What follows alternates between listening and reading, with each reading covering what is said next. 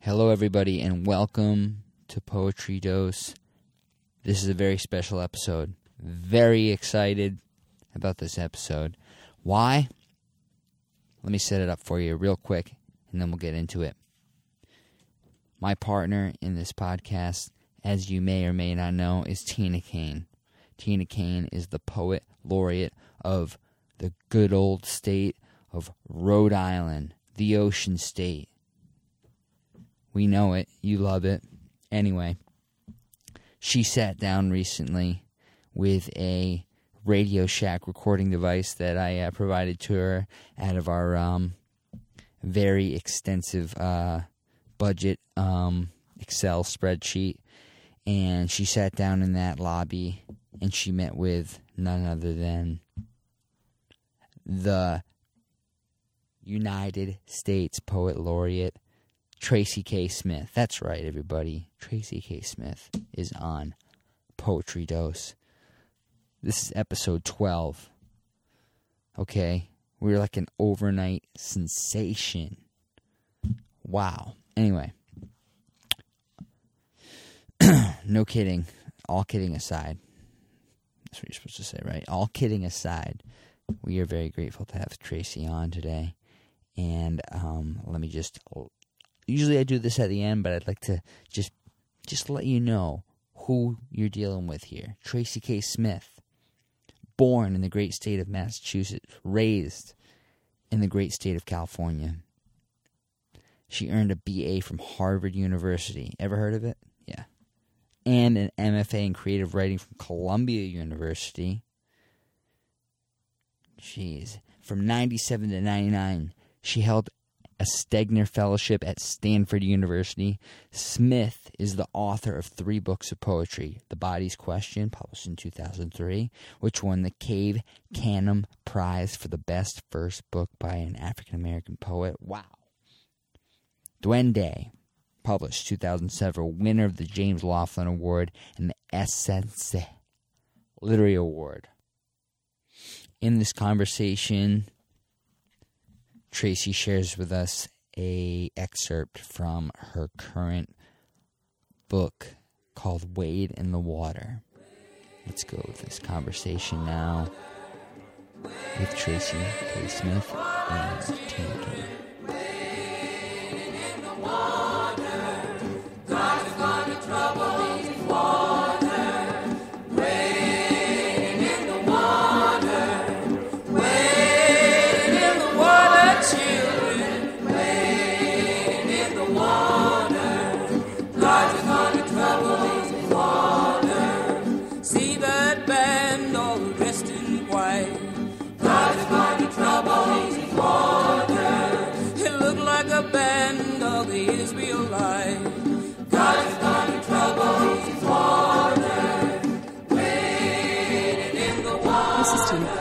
Poet Laureate of Rhode Island, and I'm here with United States Poet Laureate Tracy K Smith. We're having a short conversation before she goes to Moses Brown for the Providence Poetry Festival. Her reading is the capstone event at the end of what's been a really wonderful week. So she's going to read a poem for us now, and then we'll talk a little bit. Wade in the Water, for the Geechee Gullah ring shouters. One of the women greeted me. "I love you," she said. She didn't know me, but I believed her, and a terrible new ache rolled over in my chest, like in a room where the drapes have been swept back. "I love you. I love you," as she continued down the hall, past other strangers, each feeling pierced suddenly by pillars of heavy light. I love you throughout the performance, in every hand clap, every stomp. I love you in the rusted iron chains someone was made to drag, until love let them be unclasped and left empty in the center of the ring. I love you in the water where they pretended to wade, singing that old blood-deep song that dragged us to those banks and cast us in. I love you.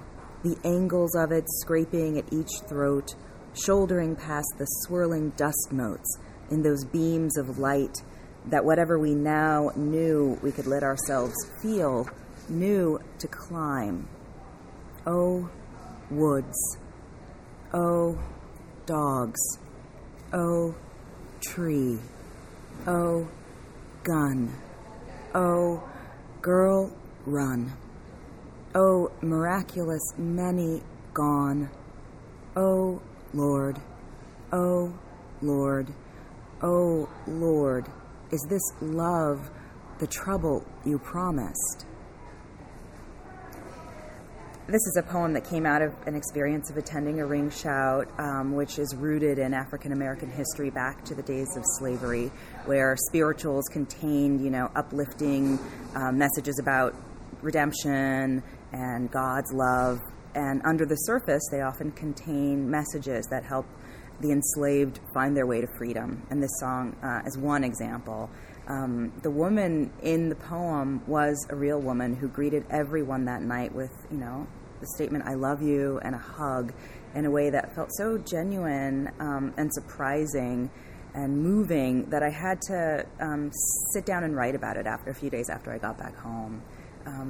I think that the poems I've been writing lately are really interested in the ways that love makes us vulnerable and how beautifully necessary and incredibly terrifying that is. Yeah, that's one of your most beloved and beautiful poems. And it makes me think about a couple of things. One is a comment. I did a reading a couple of weeks ago down in New York, and one of the writers who I read with wrote to me after. He wanted to put together a panel, and he said, "Do you have any poems? Does your work have any magic or ghosts or supernatural in it?" I'm putting together a panel, and I said, "No, actually. Even if I feel that everything I write is somehow about being haunted." And when I think about some of what you just said about the power of love and the necessity of it, but also some of your poems in Life on Mars, I think about haunting as, and I don't mean it in the supernatural ghost-like sense, but in the persistent sense of yearning almost, that I started thinking about that question a lot in terms of other people's work and realizing that I'm not just the only one that's haunted and that maybe that is actually a common thread, however it manifests itself in a poet's urge to write. And it's sort of what with my students, I call my concerns. Like, what are your concerns as a writer? Mine are these. These are the things I find myself haunted by. So I'm wondering, there is a little bit of haunting, I find, especially like around loss and yearning in a lot of your work. Yeah. And how would you characterize that? Or what would you call it? And what would you say your concerns are? Or how have they developed as you've developed as a writer? I love that idea of haunting. What I immediately think of is this belief that I really do have that each of us is haunted by a large, old self that has been around forever and that remembers what's important and that is aware that the important things are often the really small and easy to overlook things. And somehow, if we can follow those possibilities, we can find our way back to each other and to this large sense of what is real, what lasts, what's important. In my work, I think the question of what is real and what can help me become my original self has a lot to do with thinking about what's on the other side of the world that we can see, that we participate in, that we make. I think loss is a big part of that because I've lost both of my parents, and I feel like I'm always listening for them somehow. I feel like I'm always listening for this large, strange mystery that they have returned to that I think we all descend from. Maybe that's what I'm aware of, at least. And it's funny, we were joking downstairs about both being the mother of 3 children, and I kind of think about how children, whether they're one's own children, but if one works with children or is close to children, they really remind us of the value of the small moment, and that actually somehow can really impact one's practice as a poet, or kind of refocus the eye again when the larger things. So now, thinking about your role as Poet Laureate of the United States, has that role, in terms of being a public figure, having people, I find that people reach out to me a lot, and it's been really wonderful and surprising in terms of what they think I might have to offer, and I sometimes feel ill-equipped, but I recognize what it is, which is people's yearning, once again, to connect. Yeah. So how has this experience in your role informed how you think about all of those concerns that you have? Yeah, I hear from people. It's funny because sometimes in, like media forums, the question often is some version of, well, does poetry matter? And how can people learn to like poetry who hate it? And what I find more predominantly in hearing from, people who send me letters or people who come to events is that poetry has a part in people's lives, even if it's deep in the memory. I was a child and I used to recite these poems. I turn to them when I'm, struggling, or, thanks for reminding us of these small, meaningful things that can help me give voice to those feelings that sit within me that I can't always describe to other people. It's exciting, I think, to be in what I think of as like that pursuit of like, okay, what do we feel? What does it mean to be human? How can I describe that in my own vocabulary and listen to you describe it in your own vocabulary? It's exciting to be doing that work together with other people, even if it means simply we're going to listen to a poem together and talk about what it makes us think or remember. That feels like really important human work. And I think it also is reclaiming of language as a living force, as a not just an art, but something that gives shape to what makes us human. Keeps us connected to the feelings that lots of other things in our culture seem intent upon drowning out. Yeah, and that brings me to the friend who put us in touch, Greg Potterlow. He's a good friend, and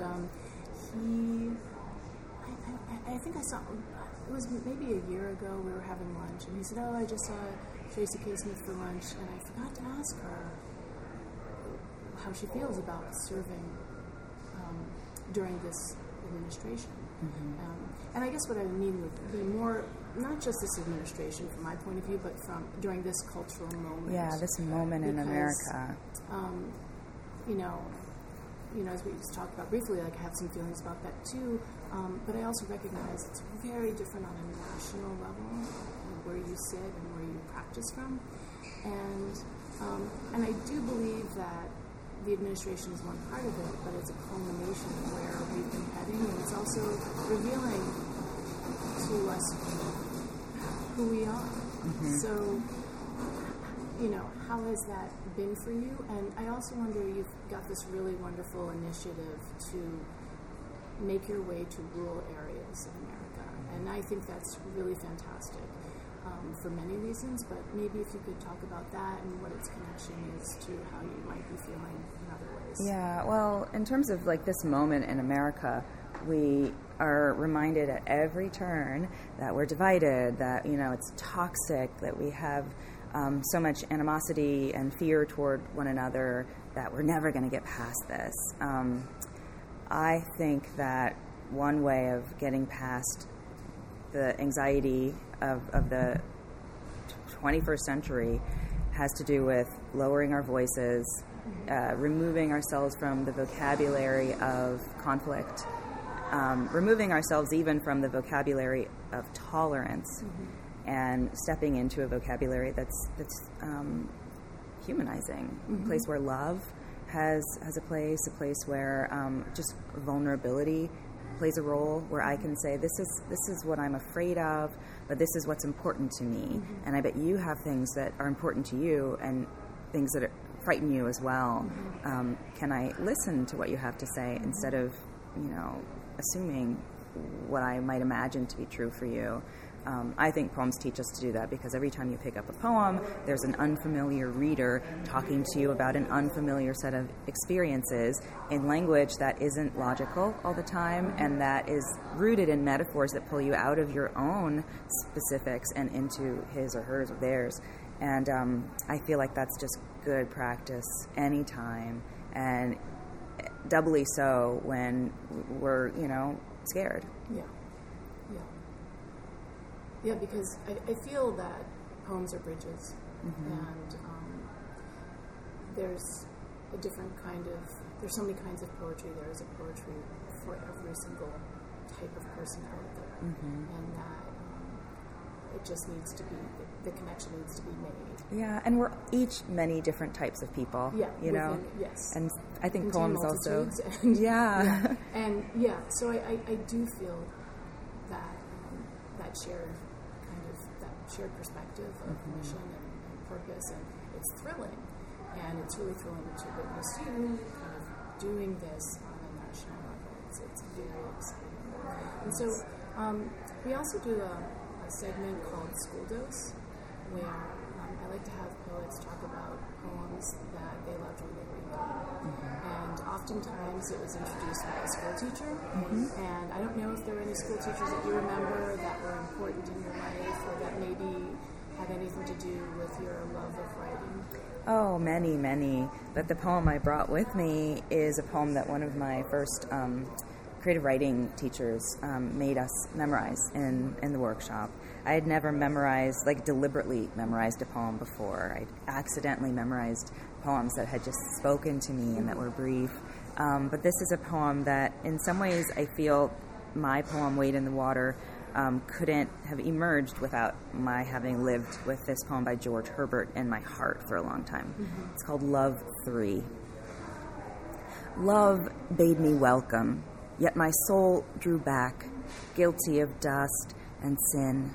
But quick-eyed love, observing me grow slack from my first entrance in, drew nearer to me, sweetly questioning if I lacked anything. A guest, I answered, worthy to be here. Love said, you shall be he. I, the unkind, ungrateful, my dear, I cannot look on thee. Love took my hand, and smiling did reply, who made the eyes but I? Truth, Lord, but I have marred them. Let my shame go where it doth deserve. And know you not, says Love, who bore the blame. My dear, then I will serve. You must sit down, says Love, and taste my meat. So I did sit and eat. I love how ageless or current, the voice in this poem feels. There's some, inversions, but it really does feel like a voice who's passed through all markers of time and space and is just saying, this is what happened to me. This is how I came to accept this gift of love. And I even love in the last stanza, the speaker does that kind of colloquial thing that happens sometimes when you're telling a story where he goes into the present tense. The whole poem has been, in the past tense. And then at the end he says, and know you not, says Love, who bore the blame, almost the way, we're in conversation. And so then she says that the memory becomes so urgent, I love think. this image of consuming. Because while you were speaking, Wade in the Water of love and the power of love and the repetition of I love you, and then here with this kind of consumption of love. And while you were talking about poetry before, I was thinking, right, if we could only consume language with the same appetite that we try to consume or encourage to consume so many other things. Yeah. And there's this sort of consuming love. I really have a strong, I feel like I'm getting cantankerous in my old age, but I think that, our consumer culture that's so urges and stokes this appetite to buy things, to, become pampered and to push away everything that's a distraction from our own self fetishization. I feel like it's infected our language for everything, our language for friendship, our language for introspection, our language for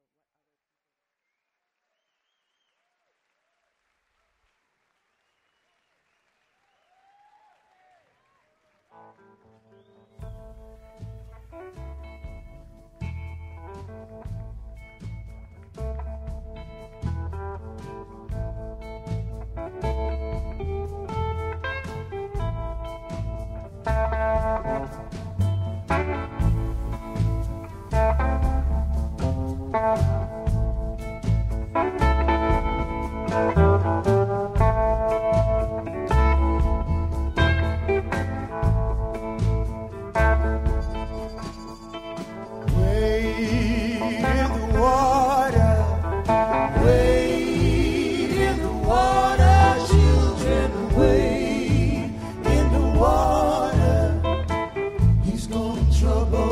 water. He's gonna trouble the water. Wade in the water. Wade in the water. Children, wade in the water. He's gonna trouble the water. He's gonna trouble the water. See that house on the rest in the rain. He's gonna trouble the water. Tracy K Smith, everybody, the United States Poet Laureate. I love that. Great conversation, and my biggest takeaway, if anybody hears it all, is there's an artist out there, an American artist representing our country, and she has great character. Great character. That's the kind of person you want representing your country right there. What a beautiful person. What a beautiful set of poems she discussed with Tina. Thank you so much to Tracy K Smith for coming on the show. This is Poetry Dose. We'll see you next time. He's gonna trouble the water.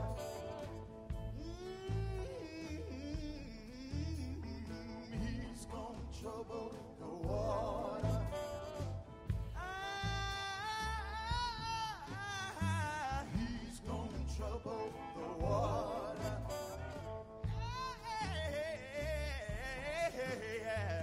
He's gonna trouble the water.